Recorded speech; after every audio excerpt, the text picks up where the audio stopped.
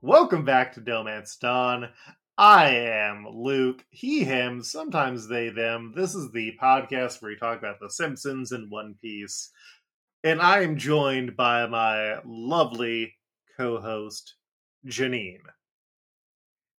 Hello, I am Janine Juliet. My pronouns are she, they, and I'm a shiny rainbow star. You're a shiny rainbow star. We got to that opening. Is that Yeah. anybody's favorite? Well, isn't that one by the band that, like, months ago you were like, oh, I love this band. They eventually do a One Piece theme, right? And I was like, oh, yeah, they do. Or is that Oh no, another band? that was ZZ. They did the A to Z. I don't remember that one. There's a lot of One Piece themes. And also, like... Tell us your favorite. Like, if it's come up already. If I haven't gone to it yet, which is probably, like, what, 75% of their music now? I mean, I haven't listened to all of them. Like, we are, I think, next year getting to the point of One Piece where I stopped watching for reasons. Mainly the dub no longer worked on the Funimation app at the time, and I didn't want to have to watch ahead in my browser and then keep switching things out. And yeah, I mean, I really like the one that I think was just before this, where it's like ba ba da da da ba ba da da da ba ba da da da da da, where it You know starts the off with one. them on the bikes. Yeah, Yeah. I mean, there are some of them that will make me cry, like the initial Water 7 one. The da da da da da da da da da da da. Yada da da da da da da da da dee da da da da da da da da da da da da da, where they fall out of the sky into the water first, and then that's when we have the Aokiji freezing Nico Robin scene, and yeah, that makes me cry sometimes. Manly tears.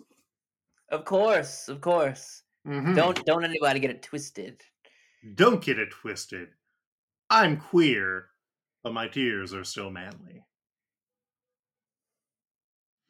Yeah. So, welcome back to episode 46 of this podcast. If you're looking forward to us matching a bonk punch, then I apparently made a mistake editing the past two episodes where it said, oh, hey, we're going to match Bonk Punch, but we're not here to talk about Bonk Punch because Bonk Punch has not yet appeared in the episode. Bonk Punch does not appear in this one. Bonk Punch is in Guantanamo Bay for the time being. We're here to... And Bonk Punch as Sir not appearing in this episode. You're the boss and I'm the Bonk Punch tonight. What we're here to discuss is One Piece and Simpsons episodes that ran between November 5th and December 17th of the year 2006. And that would have been my sophomore year, and this would have been the time that my dad... Oh no, this would be just before my dad got me the Dark Tower books for Christmas, which led me to reading the entire Dark Tower series, which led me to finishing the original last Dark Tower book during show week when I was the prop master on our high school production of Les Miserables.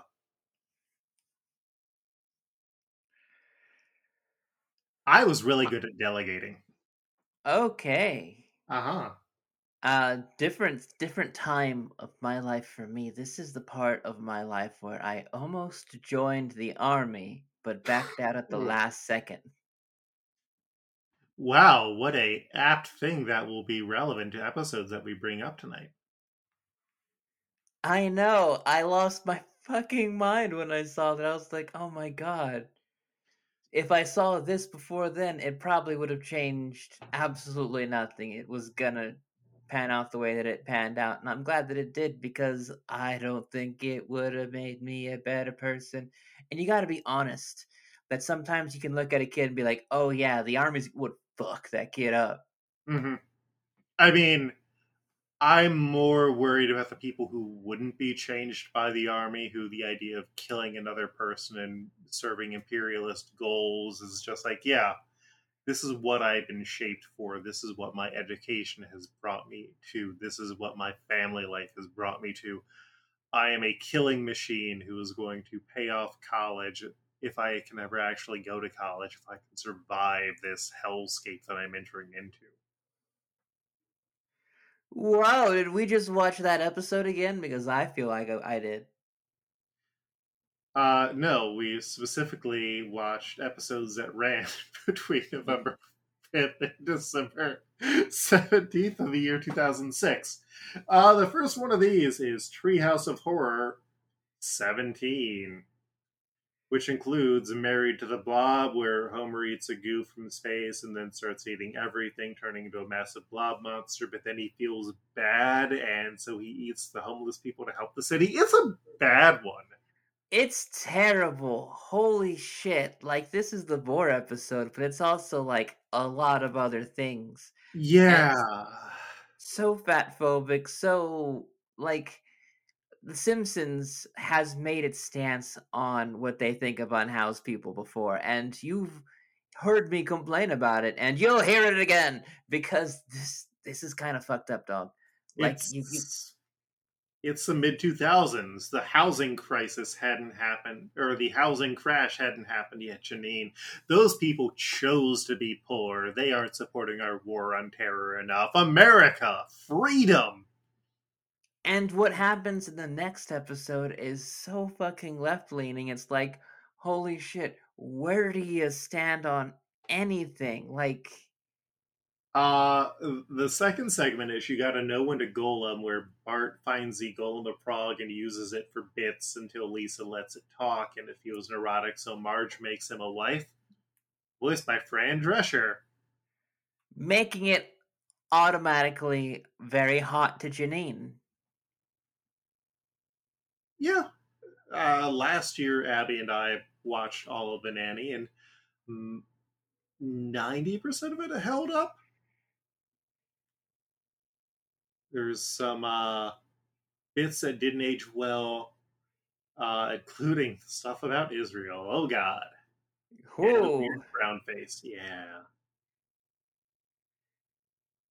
And then the last one is The Day the Earth Looked Stupid, where Springfield hears the War of the Worlds broadcast and thinks it's real and descends into chaos. And eventually everyone pretends to be animals until Lisa reveals it was all a prank. And then Kang and Kodos actually attack, but then this turns to a military quagmire as an Iraq war metaphor that is very heavy handed. But it also does end with the fucking. I don't want to set the world on fire.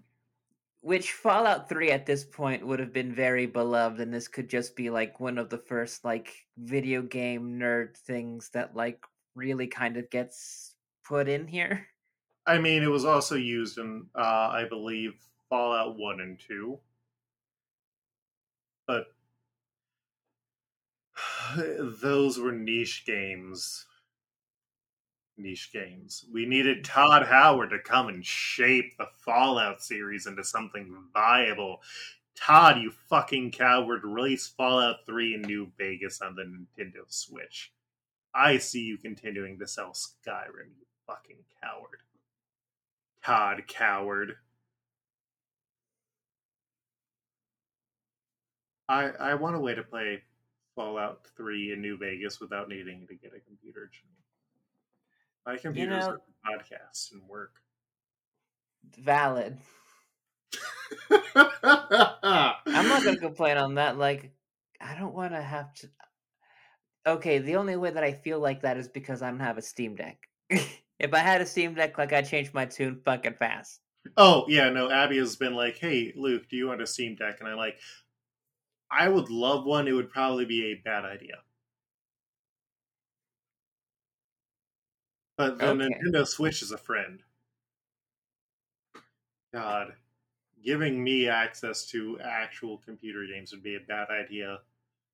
But I would recommend Cassette Beasts. It's fun and queer. The next episode was GI No or GI where Army recruiters decide to pre recruit elementary school students, and Bart signs up. Homer ends up enlisting when he tries to get Bart out of the military, but Homer kind of fails out and gets left behind to work in the war games as the opposite side and ends up leading the war games into Springfield proper, where he stays on the run. Marge ends up uniting the townspeople to get the army drunk to end the games, and Homer gets to just work as a military recruiter. This goes full on Looney Tunes, It does. which the beginning part, the recruiting elementary school students, was too fucking real, dog. Yeah, I mean, like, I gotta be honest, like, Did it it, make you want to join? no, it, like, almost made me, like, in real life mad about all of that shit, Mm-hmm. that I had to, like, sit down and just feel like, what the fuck are you gonna do? It's been almost 20 years since thing was aired. Like, what the fuck? It's done. It's so far done that like people do not remember it. So I was just like, okay, fine. That's what things were then, and like kind of the reality that we face now. And I have to sit here with the idea of it in my head, and I don't know. Like, I get it. It's hilarious, but it's also kind of like Dark. frustrating. Uh-huh. Oh, You wish a I, joke like a type of joke like this didn't have to exist, but yeah. holy shit. Holy shit, holy shit. The good news is that eventually we will have a use for the deadly hurricane that the military blows up in that commercial. One Piece.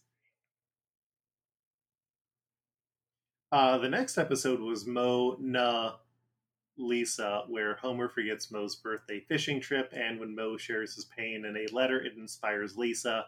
She helps Mo arrange his writing into a poem and gives him the title, which gets published, and Mo is invited to the Word Love Festival, and he invites the Simpsons.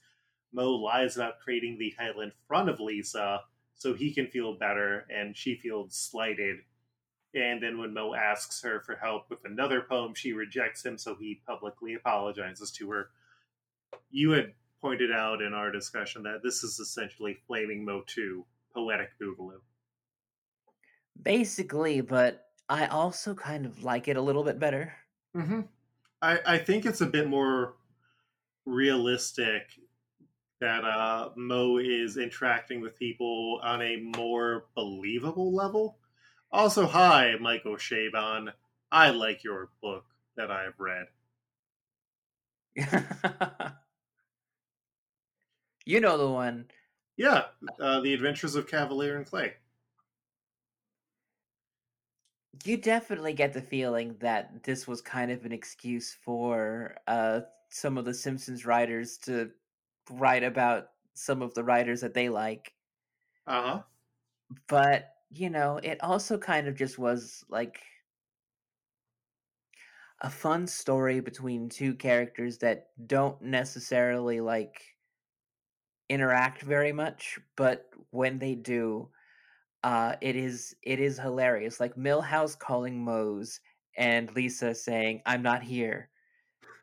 Fucking cracked me up. Like because it's the kind of world that they share where both of them can be able to get in on something and have like full investment and autonomy of adults inside of a situation that's so fantastical is like like everything about Springfield is already nuts, so Mm-hmm. just go with it and just play both characters to their strengths in a very predictable scene on how it's going to end, but just still let it end sweet for both characters, and maybe Mo can like feel good because he's been used for a lot of one-off suicide, like blink and you miss it suicide jokes, and Mhm. actually like watching him like get something good could like maybe both give an explanation of why he hasn't died yet, and also maybe give like some people some idea that hey, like there's still adventure around the corner if you feel like Mo sometimes. Oh yeah, Mo does eventually get into a relationship, and it's been interesting that it's a slow burn. I don't necessarily care for the character who he's in a relationship with because it's one of those things where it's coded in a weird way where it's like, oh well, you're putting a lot of stuff on this character, but it's also being treated in a. We'll get to that when we get to that. The next one is Ice Cream of Margie with the light blue hair, where Homer kills the ice cream man and takes over his truck, and Marge starts making sculptures with popsicle sticks while searching for meaning, which earns her attention and an art show. Homer promises to go to her show, but gets distracted and ends up destroying her statues and the ice cream truck. And Homer gives a genuine apology when he recognizes what he did was wrong, and I think that he kind of earned it more this time. Like Yeah, I I mean, I think that Marge expecting Homer to be there as soon as her event started was maybe a bit. I don't want to say it's unrealistic, but I kind of want to say that it's unrealistic. Like we know what to expect from Homer at this point, but like if he hadn't felt that pressure, he wouldn't have ended up crashing the car and destroying everything. yeah, I mean, I find that I like this one in the long line of Homer fucks up and has to make it better, because it actually like he doesn't get the instant like hand Hmm. wave. Okay, everything's better. Like you see him squirm for a while, and what we really needed to see this straight white man just squirm like the little worm that he is. Squirm like a worm. Um, because he does not like deserve the queen that Marge is, Hmm. and like I don't know. Maybe I'm saying that because like I don't know milfs, but right now I think that a person who's very turned on by middle-aged women. Okay, yeah, so maybe that might be a factor. Get off my dick. But like you, yeah, I do get a sense that like he earned it, and like the kind of thing that Marge did too. Like I found was like really cool. Like she took that pain that she was feeling and she made art out of it, of the person that she wanted to show that she had that love, and that was I don't know like I feel a lot for Marge in the past few episodes where stuff like this happened, and the fact that like she fucking caved so easy. So just getting to just show that they have this kind of a thing. I don't know, kind of feeling like it's starting to show some healthier relationships break through. Like, we are we are getting to the end of jerk ass Homer. Like I can't wait. I can't wait. we've got the movie coming up in a few episodes, and that I think are the real gems described as the exorcism of jerk ass Homer. Ooh. The next episode is the ha ha couple. Marge forces Bart to go to Nelson's birthday party where he got everyone else to boycott it, and Nelson decides that Bart is his best friend. So Bart takes advantage of the benefits. And then when Nelson catches Bart hanging out with Milhouse, he gets angry and Bart tells Nelson to leave him alone. And Nelson really feels hurt because he was taken advantage of, and he and Bart like come to this understanding. Also, the B plot is about Homer getting into a Harry Potter analog and then reading ahead of Lisa, and he doesn't want her to find out the truth when a character dies, which is kind of sweet. But Oh boy, did this one make me feel feelings about kind of toxic friendships and kind of how people can use each other and yeah. Oh golly, oh golly. Yeah, this one, who, I expected a much more simpler wrap up from the Nelson and Bart plot, but because it hit a lot of points that you would see in The Simpsons, where it's like, okay, long movie reference, a couple of jokes, Mhm. and like you could be able like to real world analog talk between kids. I don't know, but by the end of it, it was like, oh no, hey, wait, no, they're actually like talking about their feelings and shit, and like actually coming to grown up conclusions about where they stand as people. And Yeah. Bart just has to sit with like the knowledge of what exactly he does to a person. And that's just fucking like, It like not every toxic relationship is a two-way street, but I think this one definitely was where Nelson was putting out an expectation of what a best friend was and Bart was willing to exploit that. And I mean, I have been on the side of both feeling exploited and I think being the exploited person and like even switching between that and a relationship in the past that kind of ruined a friendship or has kind of made me since kind of question, was there a friendship at that point or at like any point, or was it sort of the childlike friendship of it's like, oh hey, we both like the same things, we should like hang out together. And oh, that is something that I kind of came to some realizations about while I was on vacation. So ah, thanks Simpsons. I also do think that the ending, ultimate ending, with the Homer and Lisa plot, uh, was like the most in character thing for the both of them, but it did kind of like give them both a moment to like have that good, you know, have that good time to show that, hey, like this family actually does love each other. And for Lisa to at the very end actually like pull out another copy, read the end just to make sure, just to see what it was, and just says that she loves her dad's ending Ending better. more. Mhm. Like, holy shit, dog. Like, The Simpsons is getting good.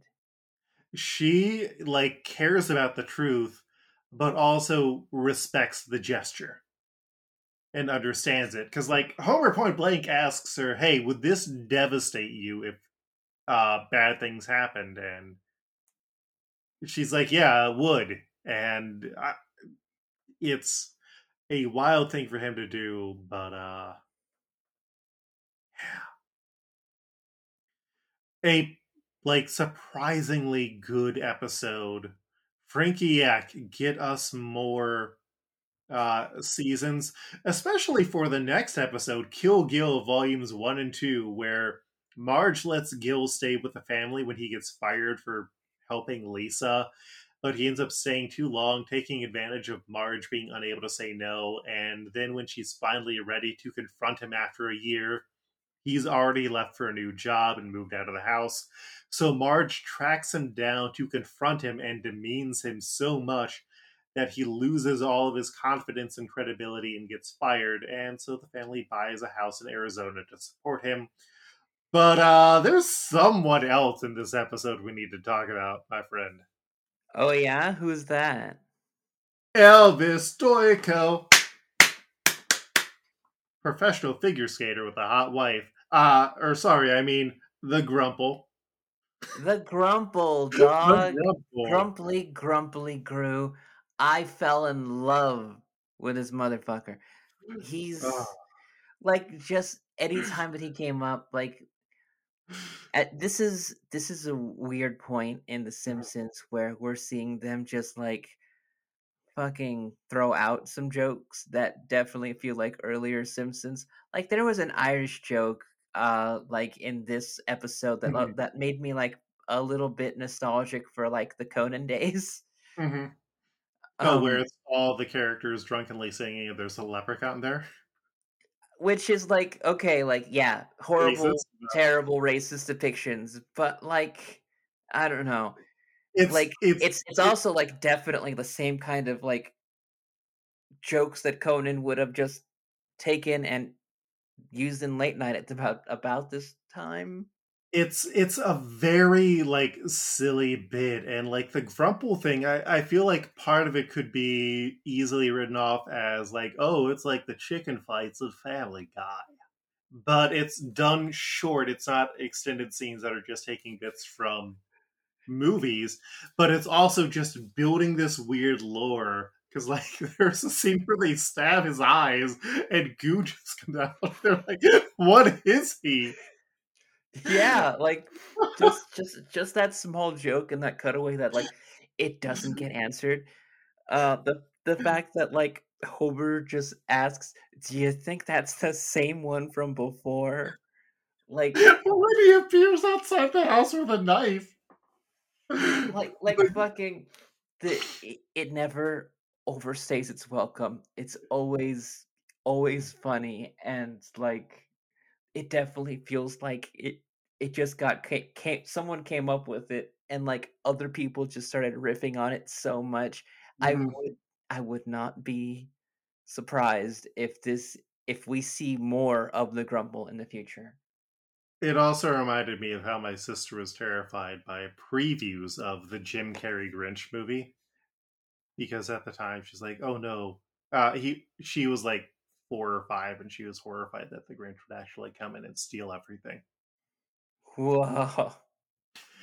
She should have been afraid that that movie is a movie for perverts. So I should watch it.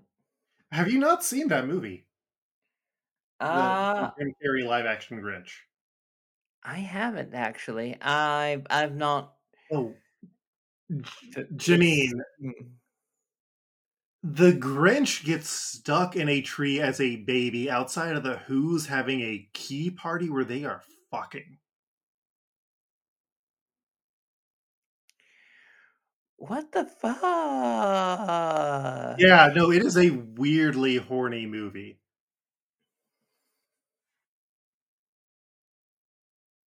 Dahu Dore. But yes. So I think like except for the Treehouse of Horror, all of the episodes had something that we really enjoyed. And even the Treehouse of Horror just really had Married to the Blob, which was a bad segment. New characters that we can use now include the Golem of Prague, J. Jonah Jameson. I love that they got his face. I'm blanking on his name. J.K. Simmons? Yes, J.K. Simmons. We now can use Spider-Man and Doctor Octopus, Mr. Mooch, the Grumple, Elvis Stoikel, the 50-foot Lenny, Big Band Stew, Cyborg Mole Man, Millhouse's Mannequin, a Paper Simpsons Family, Air Tank Octopus, Matrix Poochie, Oh and god. more. I can't wait to use Matrix Poochie for something. I can't wait to. Uh, yep. Mentally, my brain was like, "Oh, I know who we can use Matrix Poochie on." Ooh. But don't Yeah. forget, we also have Dr. Phil, so I'm also excited to find somebody somewhere for Dr. Phil. Forget Doctor Phil. We can use Captain Crunch. That's I right, mean, a captain. um, we got a few military people in this one, which will be great coming up. because we need more military people. But we've spent like a half hour kind of just shitting around, and it's been great. So much for a very short episode. We also watched episodes 284 through 290 of One Piece. Are you ready? Yep. These episodes include The Blueprints Aren't Passed, Frankie's Decision, Retrieve the 5 keys. The Straw Hat Crew versus CP9. Power of the Devil Fruit, Kaku and Jabra transform. Even when I die, I won't kick you. Sanji's manly chivalry. Fukaro's miscalculation. My cola is the water of life. Zoro's new technique explodes. The katana's name is Sogeking. Uncontrollable! Chopper's Forbidden Rumble! You got me with the Zoro's technique robot voice. As the Straw Hats prepare to fight As the Straw Hats prepare to fight CP9, Spandam flees, bringing Nico Robin along with him. That is when Frankie pulls out the blueprints for the ancient weapon Pluton and tells Robin she can't be a monster because Spandam and the people who would use the ancient weapons are the real monsters. Promising to make sure that Robin will be safe so her knowledge can't be weaponized without a counter, he burns the Pluton blueprints, which is fucking badass. It's fucking badass. I love it. Are you shipping the two of them? I don't know. Yeah. It's a popular ship. Meanwhile, Granny Kokoro was able to get Rocket Man running again, driving it through the courthouse where Chief Justice Baskerville turned out to be 3 people. Yeah. Basker and Ville. Which, did you see that coming? I don't know. Like, I guess It's also been a while. Yeah, I think we did cast 3 separate people as them instead of one thing that had 3 heads. Yeah, I don't remember who we did. Oh god, we have so many filler ones. Baskerville was Who, Ha, and He. Ah. And then Granny Kokoro drives the train through Chief Justice Baskerville. While the drawbridge is only partially lowered, she ramps Rocket Man off of it, and Luffy brings the Straw Hats onto it. Frankie joins them, and they crash into the Tower of Law on the other side, where everyone is fine except for some minor nosebleeds. Freaking out, Spandam orders Rob Lucci to protect him and Robin while the rest of the CP9 agents will face the Straw Hat Pirates. CP9 agent Fukuro, who is the giant man who has a zipper mouth, appears and accidentally reveals Spandam's plan, which is to save Robin. The Straw Hats will have to fight every agent because each of them has a key, but only one of those keys will unlock Robin's Sea Prism Stone cuffs. And if they try to just save Robin first, the agents will throw away the keys. I like that we have a nice, clear setup. Yeah, it's very clear stipulations, very clear, like, okay, then the fastest way to do this is that everybody takes on somebody. And, like, I don't know, like, I like that it starts off clean, though, because it definitely doesn't end up clean. Oh, no, it's going to be the kind of inversion of the last arc that we saw where everyone mostly stuck to one enemy. Luffy, meanwhile, heads off after Rob Lucci, and the rest of the Straw Hats split up to fight the other agents. Meanwhile, Chimney and Gonbei, those sweet little freaks, find the secret passageway where Spandam headed with Robin.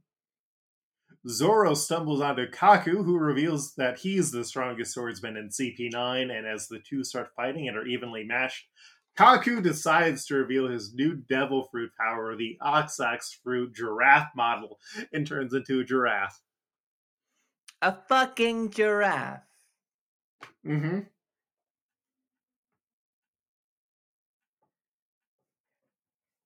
A fucking Like, giraffe. a fucking giraffe, man. A fucking giraffe. I mean, I guess anything was possible, but a giraffe. Okay. Oh, Soge King tries looking for someone to fight and finds Jabra sleeping in another room with his key in plain sight. Soge King goes to sneak across, but first a bee lands on his nose and stings him. And then a rooster gets in his way, and when it chirps, instead of making the Crow? cockadoodle sound, yeah, Yeah. crowing, Soge King shouts out loud, which wakes up Jabra, who turns into his Zoan form as a wolf man. Also, I feel like people might not be aware, but roosters don't just, or like chickens even, don't just crow when the sun goes up. They just cockadoodle whenever they fucking want. Yeah. Said Luke, having been on an island recently where there's just a bunch of free range roosters. I feel like that's important context for people who might not normally encounter roosters. I've had neighbors that had them in their backyards before, so Mhm. I'm a little bit wise to rooster behavior and how to escape them when they run at you. You try and sell them a timeshare?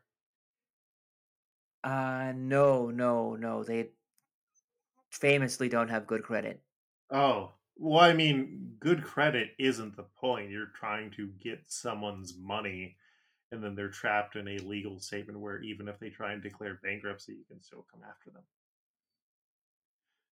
Anyways, Kaku and Zoro fall into that room with Usopp and Jabra, and Jabra makes fun of Kaku's new powers. Soge King, meanwhile, finds a set of sea stone cuffs and accidentally attaches one of them to Zoro. Enraged that the fight is going on, Kaku uses a Tempest Kick in the giraffe form, which slices through the entire Tower of Justice at a slant. And then, once the dust is settled, Soge King realizes that he has the other handcuff to Zoro. And Kaku and Jabra don't want to fight them one on one. They check to see if they have the right key to let the duo go, but when it turns out that they don't, they're just like, all right, then we're going to beat the shit out of you. Kaku and Jabra are just great. I enjoy their bit. I get it. I mean, like, one of them is like clearly like a wolf, but the thing about it is like you okay, all right. So you have like an almost photorealistic giraffe that turns into a fucking weird square giraffe. And then you have like the most like fucking Cartoony cartoon wolf. looking wolf, and that's just like, oh, I can't take any of them seriously. I can't take either of them seriously, but like in this situation, I don't have to because both Zoro and Usopp are in a very silly situation, and it gets to the point where it's like, okay, defeating them is not the challenge. The challenge is you're in a situation that is so specific and unplanned for that you have to figure out what the fuck you're gonna do. Janine, excuse me for a moment. Usopp isn't here. Usopp left the crew. Soge King is here. Usopp and Soge King aren't the same. Let's keep going. Chopper hears Soge King screaming and finds Zoro and Soge King being chased by Jabra and Kaku, and they ask Chopper to go find Key 2. Sanji, meanwhile, stumbles into a bathroom where Khalifa is waiting, and it starts to just get very horny.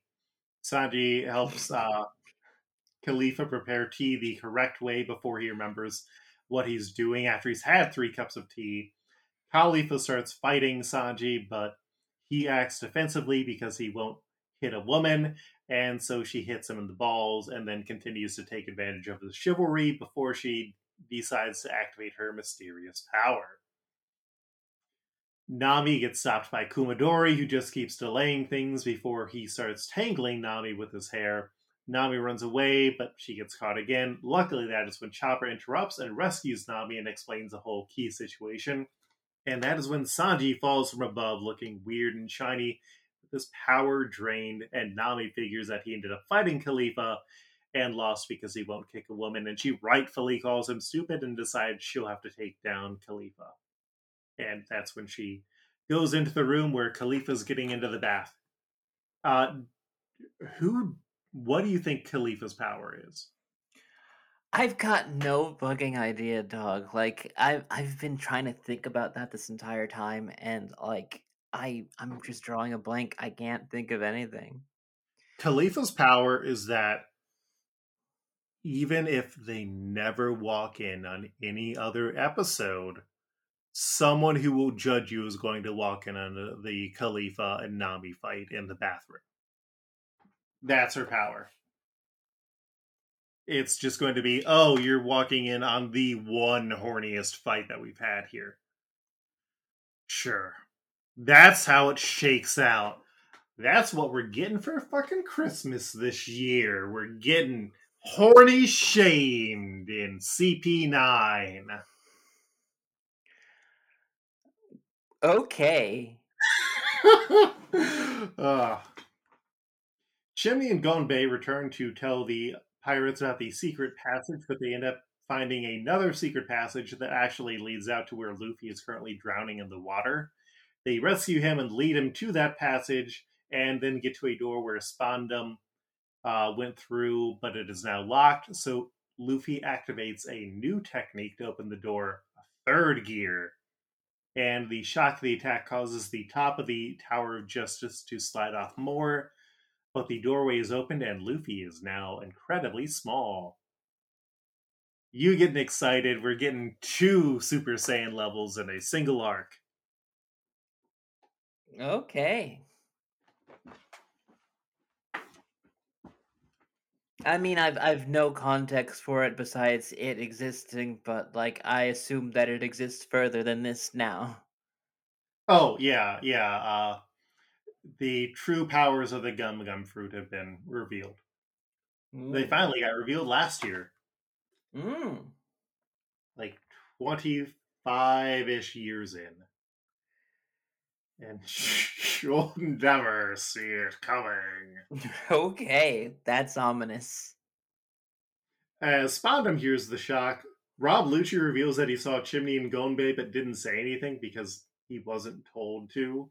And he figures that Luffy is probably after him now. So Spandam has Lucci pick up Robin, and Luffy chases after them, returning to normal. I think it's important to know that Rob Lucci is also a fucking dumbass. He just is quieter about it, and that's an important distinction. Huh. Mm-hmm. Frankie, meanwhile, needs to get to the kitchen for more cola when Fukuro gets in his way. Frankie tries punching him, which causes Fukuro to hide, and he ends up tricking Fukuro into becoming visible, but Frankie keeps having to use more of his cola energy, and he can't hit as hard. Eventually, it spills into the kitchen, where Chopper and Kumadori also spill in, but Chopper uh, ends the 3-minute period. He can use his Rumble Ball, and he just has to use the last of his strength to lock Kumadori in the fridge with all of the soda, which is a great bit.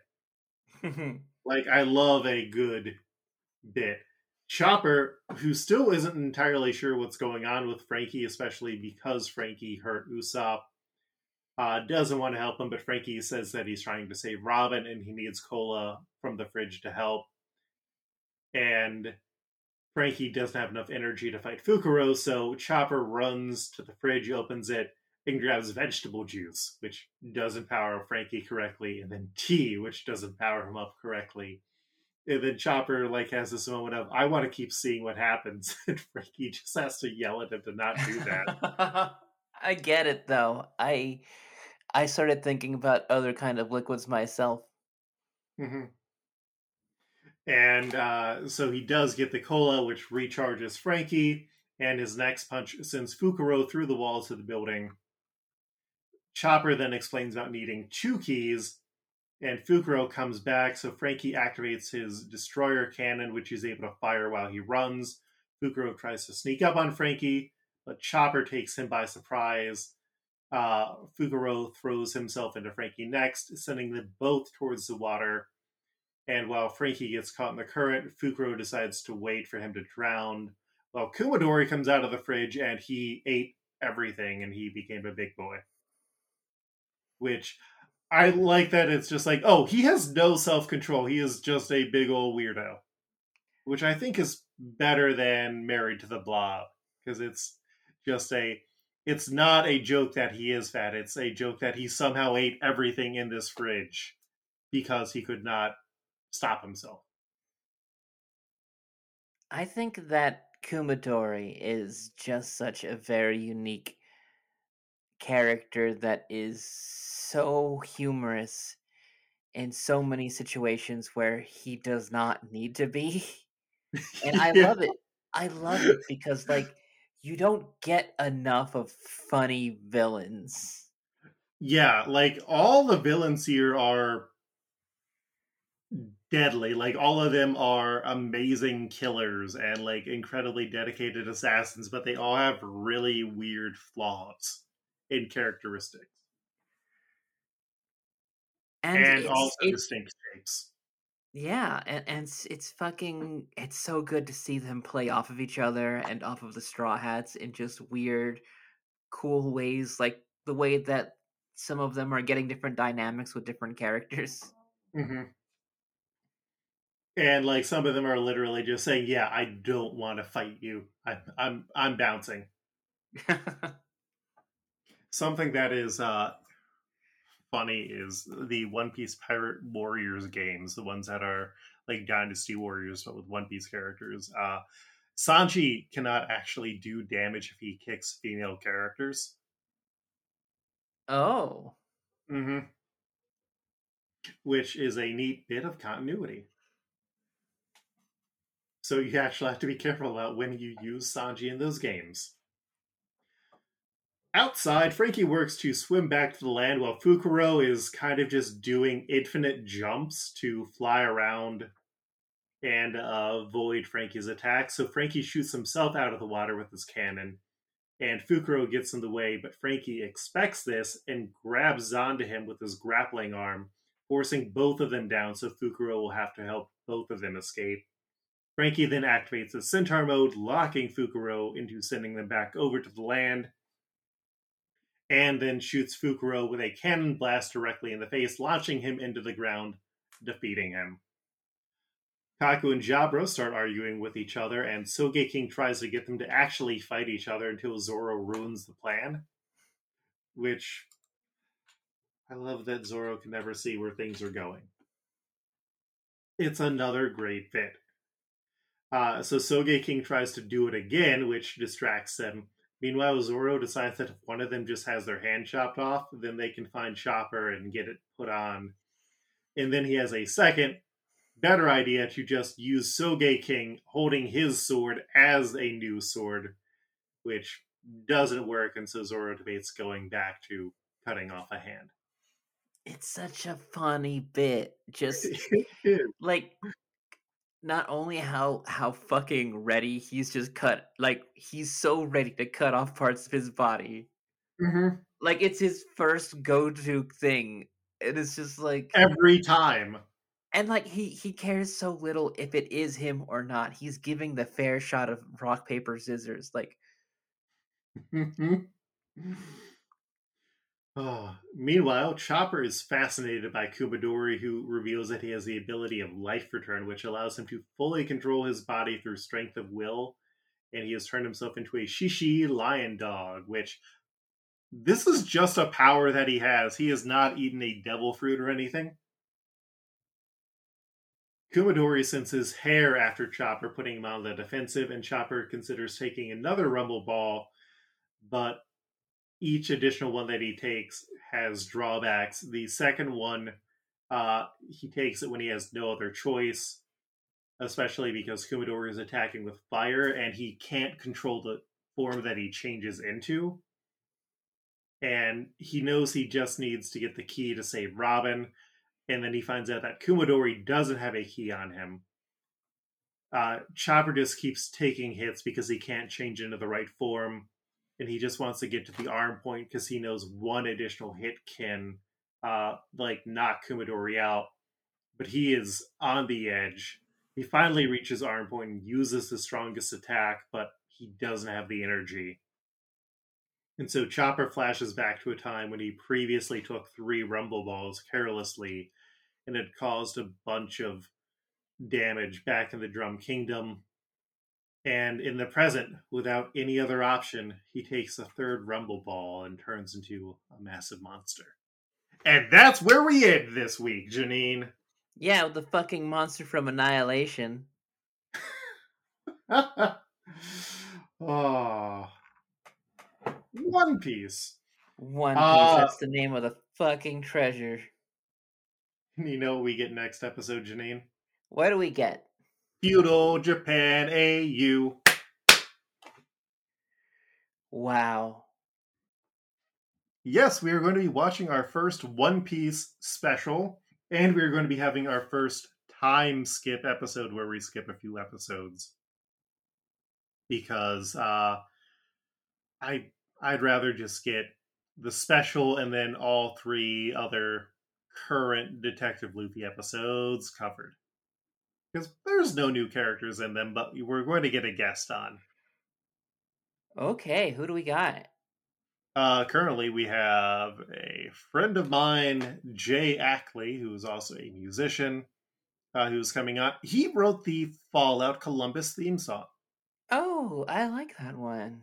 Mm-hmm. It makes me think about the city. Uh-huh. That is still my alarm clock music. I love to get up and just be angry about gentrification.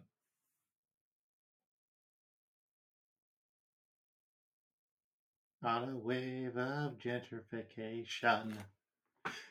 One Piece. So, yeah, no new characters next week, but we did...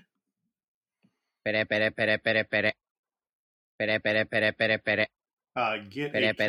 in, says Luke, trying to get to the right Discord channel.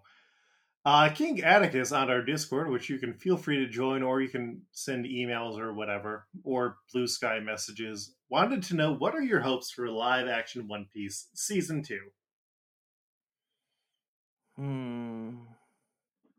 I feel like we're probably going to get everything from Logue Town into Alabasta, or we're going to get Logue Town through Drum Kingdom, and then Alabasta will be Season 3, but that kind of seems a bit less likely.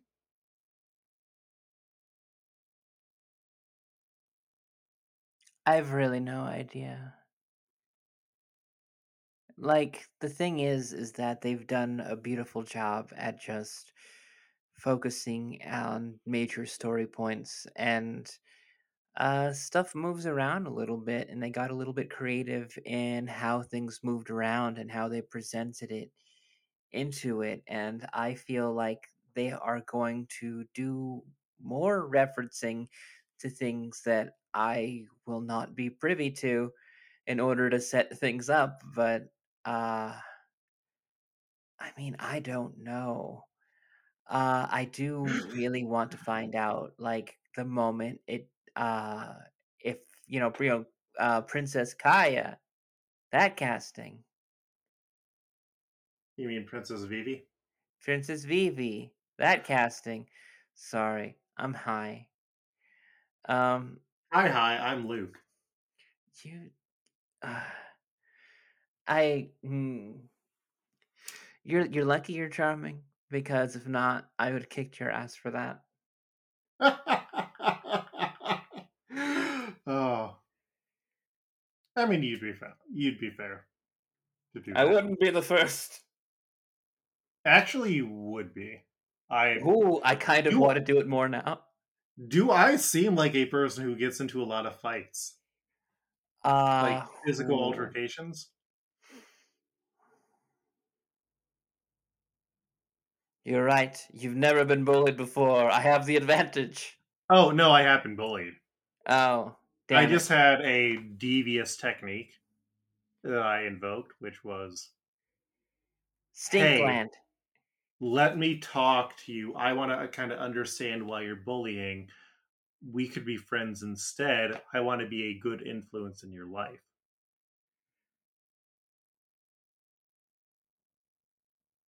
Huh. And it worked. Yeah. Did you do that to me? No, Okay. I don't think you were on my bus back in like first grade. Well, I did transition, so you know. I would be very surprised if you used to be a redheaded boy, a white boy. Hey, a lot of things changed.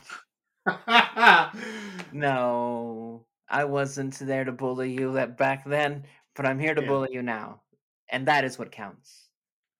that's fair. I need it for experience points. What? How did we Where get? can they? I don't know. Like we're supposed to tell them, or we could be able, or they could be able to find us online. Yeah, Janine, where can people find you online? You could be able to find me on Twitter still. I just started an account for something else. I'll talk. You know what? Let's talk about that first. Hey guys, I made another podcast. It is called Wrestle Girlies. I made it with my pal Flatty Buttless, and it is wherever you get podcasts. I think I've got it at most places. Um, it's starting off just right now. It's a little rough, but check us out on Twitter at WrestleGirlies or on Blue Sky WrestleGirlies.bisky.social. That's also where you'll be able to find me, JanineJuliet.bisky.social, and at Janine Juliet on Twitter. I keep on telling myself I'll quit Twitter, and you know, I did for a while, and then I got back to it. Whew. Let's not. We'll have that conversation later, okay? Luke, Yeah. Where are you found on the internet? Thank you. You you remember to pass it over to me. Thank you, my friend. You can find me on He's Blue done. Sky. God, we I'm can never joking. have I'm James sorry. Leeds come to this podcast. No, I do normally have the gap, and then it's like, and you can find me. So I did appreciate you remembering to say, hey, Luke, where can you be found? You can find me on Blue Sky at Coltreg, KOLTREG.com, or it's not .com. Fuck, I'm tired now. You can find me on Coltreg. You can, fuck. Coltreg, KOLTREG, or LukeHair.com, though I haven't updated that in a while. You can also find me on Discord at Coltreg if you want to add me, and then I'll just say, hey, you should join the Discord for this show, or you should join the Discord for Are You Afraid of the Dark Universe, where I've written 2 feature-length scripts for movies, and we've done readings of them, and it actually feels really rewarding because I get actual like feedback on something that I have produced that I put my own heart and thought into, as opposed to just writing recaps of TV shows like I do here sometimes. But I do take a lot of pride in the recaps that I write. So, anyways, you can find our cover artist currently working with us, Mike Patton, at Patton Pending, PattenPending. If you follow his Instagram, he will always happily share the new covers. And I really liked the one that he did for the last SBS episode. Domance just exists on social media as a Blue Sky. There's also the Facebook where I'm slowly remembering, hey, I can just use this to post the new covers onto the Simpsons meme pages that I'm on. That way they don't get mean about me not having created the content. Um, but if you did come from like Thrill House or one of the other Simpsons meme pages, welcome aboard. I'm very happy to have you there. I don't make enough memes, or at least I don't share the memes that I make because a lot of the memes that I make are very One Piece spoilery. That wraps us up. In 2 weeks, we are going to be covering Detective Luffy, where he's going to try and find out what happened to Mewtwo and look for his dad. And he's joined by a tiny Pikachu, or something like that. We'll see you then. Smooth sailing. Ahoy hoy.